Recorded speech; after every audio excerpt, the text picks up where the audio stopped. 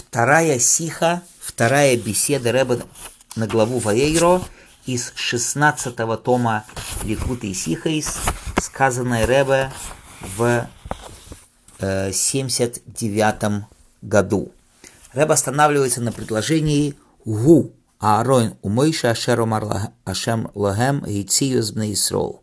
Вот они-то, да, тогда, где Тора говорит о Моше и об Аароне и Моше, Тора говорит, вот он, они-то и есть Аарон и Моше, что Ашем сказал им, выведите бней Исроэл из Египта.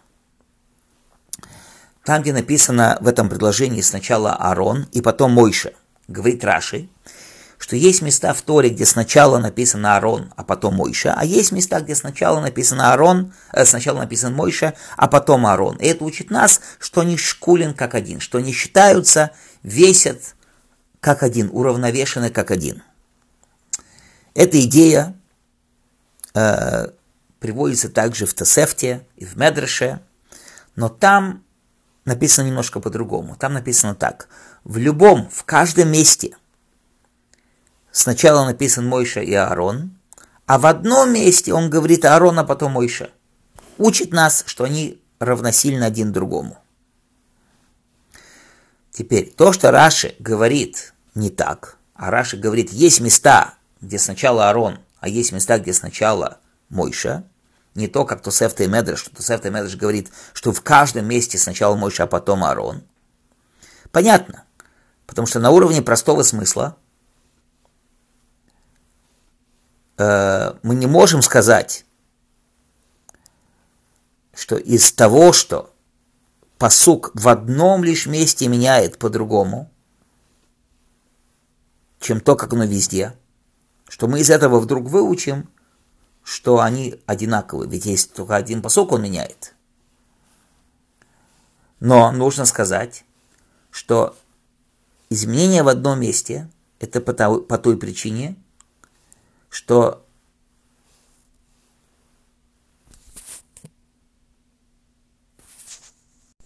есть какая-то причина, почему изменяется это именно тут. Наподобие того, что, допустим, Раши говорит на предложение, пусть каждый человек мать свою и отца своего боятся, да, что это одно из мест, где как раз та же самая идея, что в каждом месте сначала есть уважение к отцу, потом матери, а в одном месте сначала уважение к матери, потом отцу. Зачем? Потому что Тора говорит, да, что сын боится больше отца, чем маму, а уважение, наоборот, сначала маму, потом сначала отца, потом маму, потому что сын обычно уважает мать больше, чем отца, потому что она его, так сказать, о нем заботится. И поэтому Раши говорит в нашем случае, что есть места и есть места во множественном числе. Потому что именно из этого порядка в нескольких местах мы можем выучить то, что они одинаковы. Однако, Ребе продолжает во втором пункте его беседы, нужно понять. Известно и понятно, что то, что Раши говорит, есть места, что есть больше мест, где сначала написано Аарон, потом Моше, а Тосефта и Медреш говорит только одно такое место. Это не спор в какой-то реальности, но это разница между ними, что просто они учат по-разному. Разница между ними или в том, что другие места, конечно же, есть, где написано сначала Аарон, потом Моше. Но вопрос, или там это должно быть написано, и поэтому из этого мы ничего выучить не можем, по мнению Медраша, или как раз то, как говорит Раши, что там написано и так написано. Где те места в Торе, где сначала написано Аарон, потом Моше? В этой же недельной главе несколько предложений до того написано: «И взял Амрам и Хевет, свою тетю, себе в жену, и родила она ему Аарона и Моше».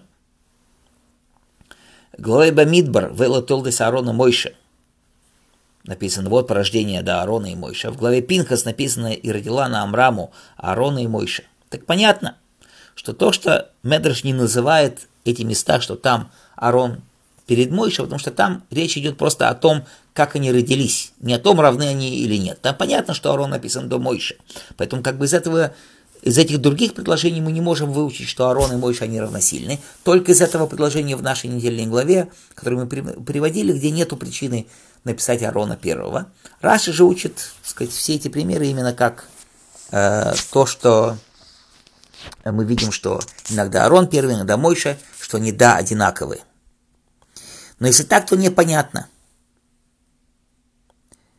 Вроде бы действительно по Медрашу понятно, что те места, из них невозможно выучить ничего.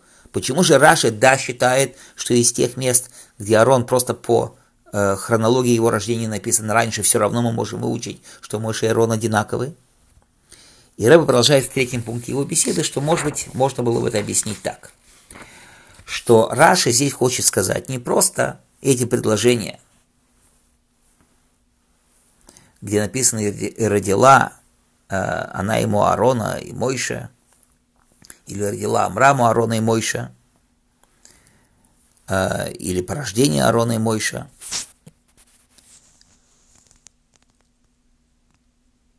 Но Раши имеет в виду именно предложение и вот порождение Аарона и Моше, что там речь идет не о их рождении, а о том, кого они родили. Что там, в этом предложении понятно, что не должно быть это в хронологическом порядке, и именно оттуда можно выучить, что они одинаковы, если говорится об их порождениях. Однако можно еще спросить вопрос, что это то, что имеет в виду Раши, потому что Раши говорит это во многих местах. Тогда было бы только одно место.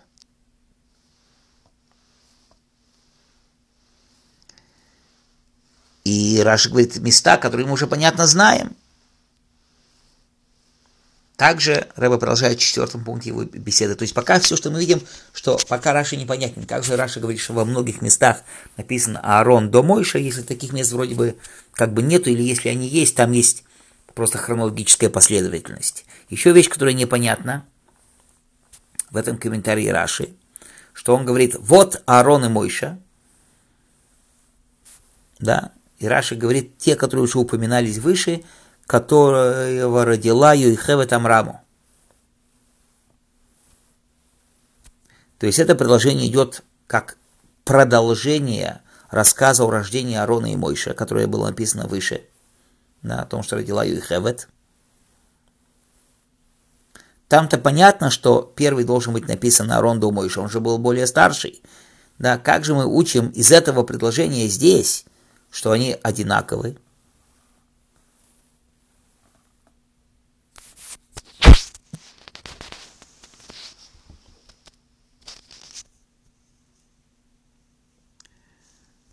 Более того, тем более можно объяснить здесь вообще, что то, что Аарон написан до Моше, это чтобы просто показать, что он, да, занимал место в послании о выводе евреев из Египта, что это никак не показывает, что они одинаковые, а что без этого я подумал бы вообще, что только Моше главный, тот, кто был послан спасать евреев из Египта, а Аарон был полностью как бы ему подчинен. Из того, что написано Аарон и Моше, мы видим, но Аарон имел свое место в этом шлихуте, но это еще не учит, что они были одинаковы.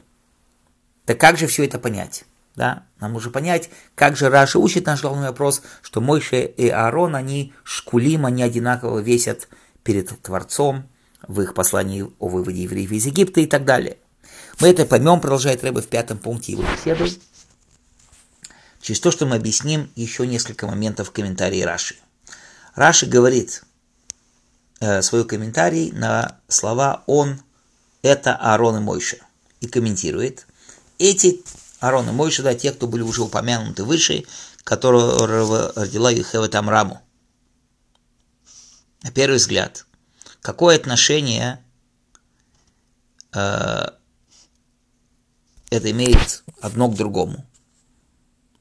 Какое отношение в содержании эта идея, что есть много мест, где сначала написано Аарон, а потом Моше, имеет к тому, что да, это вот те, которые были упомянуты выше, которого родила Йохевет Амраму? Дальше, второе. Если смысл это объяснить разницу, почему Аарон написан первый до Моше, и есть разница в таких местах, иногда Моше, иногда Аарон первый, там же, прямо в этом предложении, тогда Раши должен остановиться на том, что заканчивается это предложение «Он, Моше и Аарон». Одно и то же предложение. Сначала написано «Аарон», потом Моше, а в конце написано «Моше», потом «Аарон». Еще нужно понять, что Раши делает тем, что он добавляет эти слова, что родила Юхевет Амраму. Что мы это разве не знаем? Мы уже сказали, что те, кто упоминаются выше. Еще один вопрос. Почему Раши говорит, что они шкулим как один? Не то, как написано в Тосефте в Медреше, что они шкулим зе казе, что они весят как один, как другой. Почему Раши говорит шкулим как один? И, наконец, самое главное, как можно вообще говорить относительно Моше и Аарон, что они одинаковы, что даже вроде бы и 5-летний ребенок все-таки знает, что Моше Рабейну это Моше Рабейну, он стоял на горе Синай, наполнился дом полностью светом, когда он родился, и так далее, и так далее, и так далее, обо всех тех преимуществах Моше Рабейну, о которых мы знаем. Продолжает Ребе в 6 пункте его беседы, что в следующем посуке написано, и Раши там комментирует на слова «Гема медабрим», они были те, кто говорили к фараону, и объясняет, они те, которым приказал Всевышний говорить, они те, кто и выполнили это. На простом уровне Раши хочет здесь объяснить ответ на вопрос, что зачем Тора говорит «Гема медабрим», они те, кто говорили. Это и так вроде бы понятно. Им приказали, они и говорили. Непонятно, зачем Раши это говорит. Разве это непонятно само по себе? Что за хидуш, что за величие в том, что Аарон и Моше выполнили то, что им было приказано сделать.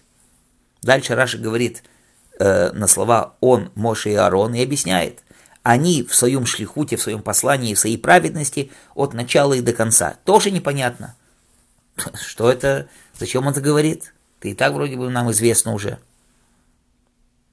Потом, зачем эти 2 детали – бышлихусом, быцеткосом в их шлихуте, в их послании и в их праведности от них до конца, что Раши хочет сказать именно этими 2 деталями. И тогда почему Раши вообще говорит свой комментарий на слова «Хейм они», а не начинает сразу, да, на слова «Он, Моше и Аарон». То есть мы всего видим здесь, что явно что-то непонятное, как во многих Ребе, что мы видим, что Раши не клеится весь вместе. Тут что-то явно другое запрятано, что мы еще не видим. И, наконец, Ребе начинает давать объяснение на все это в 7 пункте своей беседы. Ребе говорит так, объяснение во всем этом будет следующее. Что вопрос-то на самом деле, который Раши хочет здесь нам рассказать и объяснить, что на первый взгляд, что эти предложения, 2 предложения вообще лишние. Уже написано раньше, и говорил Ашем к Моше и Аарону, и приказал им вывести евреев из Египта. Как Раши объяснил уже раньше, что уже было рассказано, как родились Моше и Аарон, их семья, их родословная и так далее. И если так, зачем еще раз говорится вроде бы лишние предложения? Зачем Тора говорит так долго? И продолжает и рассказывает, это Аарон и Моше, который ему сказал Всевышний им вывести евреев из Египта, так как уже это известно и только что сказано.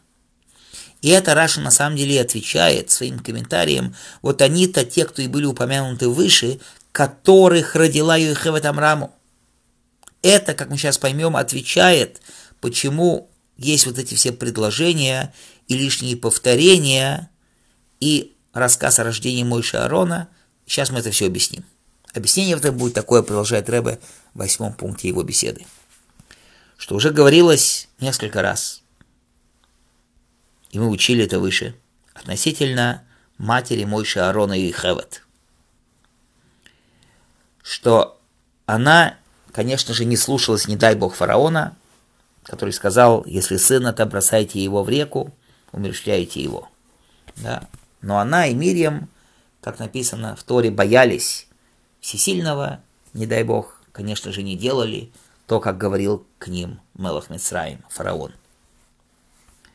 То есть Йохевед и Мирьям не только не выполнили, не дай бог, приказ фараону умерщвлять детей, но более того, они тихаеноса еладим, они оживляли детей и заботились об их воспитании, об их еде, пище и воспитании вообще. Делали все, что можно против этого приказа фараона. То же самое Амрам. Несмотря на приказ фараона, тоже он не побоялся иметь еще детей. И это Тора подчеркивает и говорит причину, почему Всевышний приказал Моше и Аарону и приказал им вывести евреев из Египта, идти к фараону и говорить с фараоном и выводи евреев из Египта. Почему Всевышний избрал выводить евреев из Египта именно Моше и Аарона, Аарона и Моше, потому что их родила Йохевед Амраму. Это то, что Раши подчеркивает. В заслугу величия отцов и матерей, родителей Аарона и Моше, в заслугу Йохевед и Амрам, в заслугу великой мицвы, что они не слушались фараона, удостоились они, что именно их дети вывели евреев из Египта. И если так, вроде бы, тогда задается вопрос, продолжает Ребе в 9 пункте его беседы. То, что Амрам вернул Йохевед, и в итоге родился Моше Рабейну, это было именно для рождения Моше. Да, Аарон и Мирьям были рождены уже до того. То, что Йохевед противостояла фараону, тоже было уже после рождения.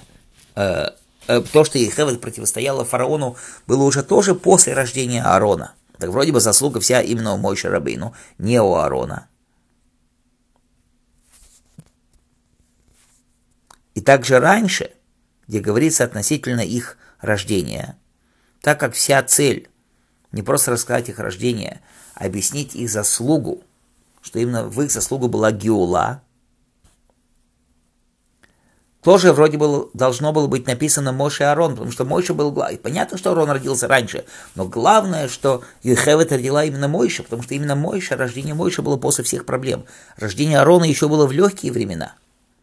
И это Раши и говорит, что есть места, где написан сначала Аарон, потом Моше, а есть места, где сначала Моше и Аарон. Что даже в том месте, где говорится об их рождении, тоже можно было бы написать сначала Моше, хотя вроде бы родился он позже, потому что весь хидуш, вся новость была бы там именно в этом.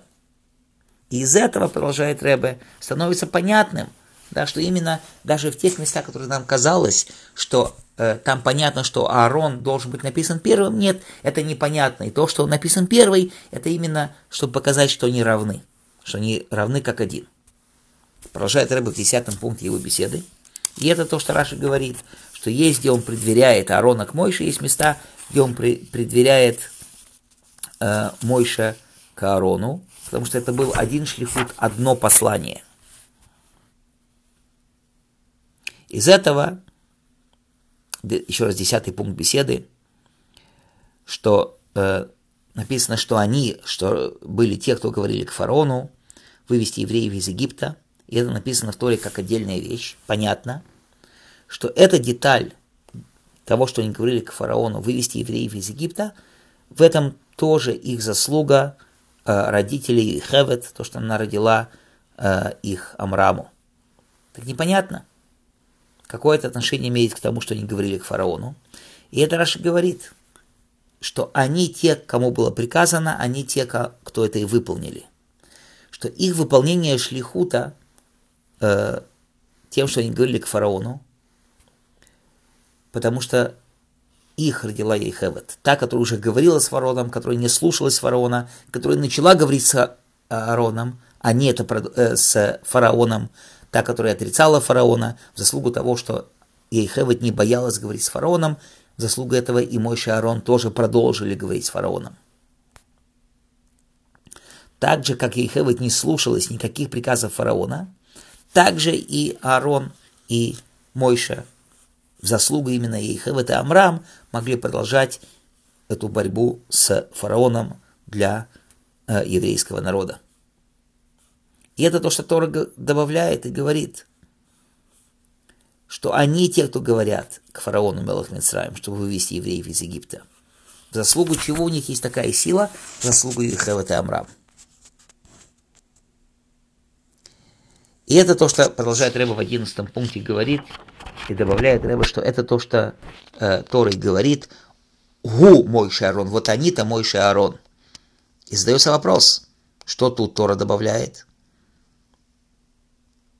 Да, зачем здесь Моше Аарон уже перед Моше перед Аароном? Вообще, что добавление, когда мы уже сказали, они те, кто говорят, он Моше Аарон. И это Раши и комментирует. Они в их шлихуте и в их праведности от начала и до конца. Он Моше Аарон. Что Моше Аарон совершенно одни, вместе, как один, в одном шлихуте, и они весят как один.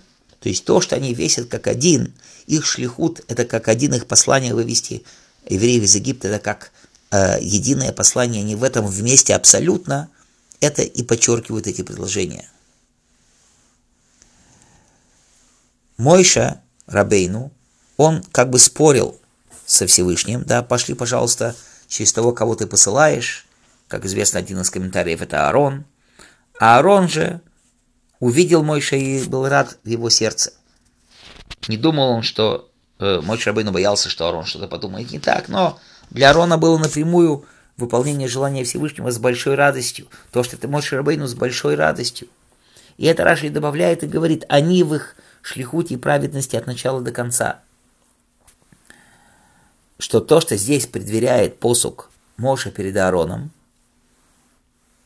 речь идет, он, не Моше, а потом Аарон, а он Моше и он Аарон, что вместе они абсолютно в их шлихуте и праведности от начала и до конца. И 12 пункт беседы Ребе. Ребе говорит, из вина Торы яин шель Тойра, внутренний смысл комментария Раши, объясняется в Хсидусе, что Моше и Аарон, они подобие имен Гавая и Элоким.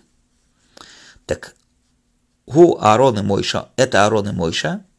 Он, Моше Аарон, это то же самое, когда мы говорим, он Гавая и есть Элоким, Элоким и есть Гавая. Соединение имен Гавая и Элоким. Это одно и то же. Да, как известная тема в Хсидусе, что Гавая и Элоким кулахат. Имена Гавая и Элоким есть одно. Это имена одного Бога. И это и приказ. И Моше и Аарону вместе. И это и есть Аарон и Моше, Моше и Аарон вместе. И соединение имен Гавая и Элоким, Элоким и Гавая вместе. Что Тора на самом деле здесь нам хочет сказать на глубинном уровне, что тогда, когда написано, да, что «Ато грейсал даски авая гой луки мейнед милвадой», что ты, еврейский народ, убедился и смог увидеть, что Авая есть и Луким, нет ничего кроме него, что можно сказать, что Моше, Аарон и Моше намекают на эту идею, что мы, еврейский народ, с начала выхода из Египта через дарование Тору, через Моше Аарона убеждаемся и видим воочию, что Авая есть Луким, и Луким есть Авая, надприродное есть природа, природа есть надприродная, бесконечная божественность – это и есть реальность физического материального мира, единственная реальность физического материального мира – это и есть только Всевышний, это и есть Аарон и Моше, это и есть Авая и Луким. И объяснение во всем этом, 13 пункт беседы Ребе говорит, что соединение имен Авая и Луким идет и сверху вниз, и снизу вверх. Как Алтер Ребе объясняет, «Ато», да, что означает этот пасук «Ато рейсал дас ки Авая Луким», что «Ато» – ты Всевышний, суть и сущность, «Рейса» – ты себя показал, чтобы мы знали, что Авая есть и Луким. Поэтому в этом пасуке не написано «Башамай Маальва Урасмитохас» на небесах наверху, на земле внизу, потому что со стороны раскрытия сверху всякая вещь, она видится, как она наверху. А Шама Луким со стороны того, что ты знаешь и понимаешь со стороны тебя, что Авая есть Луким, это везде, это Башамай Маальва Урасмитохас, это повсюду. То есть со стороны Всевышнего есть только соединение Авая и Луким, со стороны нас есть Элоким и Гавайя, все соединяется вместе, идет в обе стороны. Соединение противоположностей. И это есть Моше, Аарон и Моше, которых родила Ейхевет. То есть это именно идея, что они приводят к дарованию Торы, они приводят к соединению материальности и божественности. Они те, кто раскрывают и дают Тору еврейскому народу. Моше раскрывает Тору евреям, Аарон поднимает евреев до Торы, до Всевышнего. Они, да, как Зохар их называет, шатханим, шушбиним, те, кто подсоединяют Всевышнего и евреев друг к другу, чтобы была абсолютно единая связь, чтобы Элоким и Гавайя, чтобы весь мир, материальный мир был наполнен знанием Всевышнего, как воды покрывают море. И это Моше, Аарон, это Аарон и Моше, которые будут с нами, дай Бог, моментальным приходом Машиаха.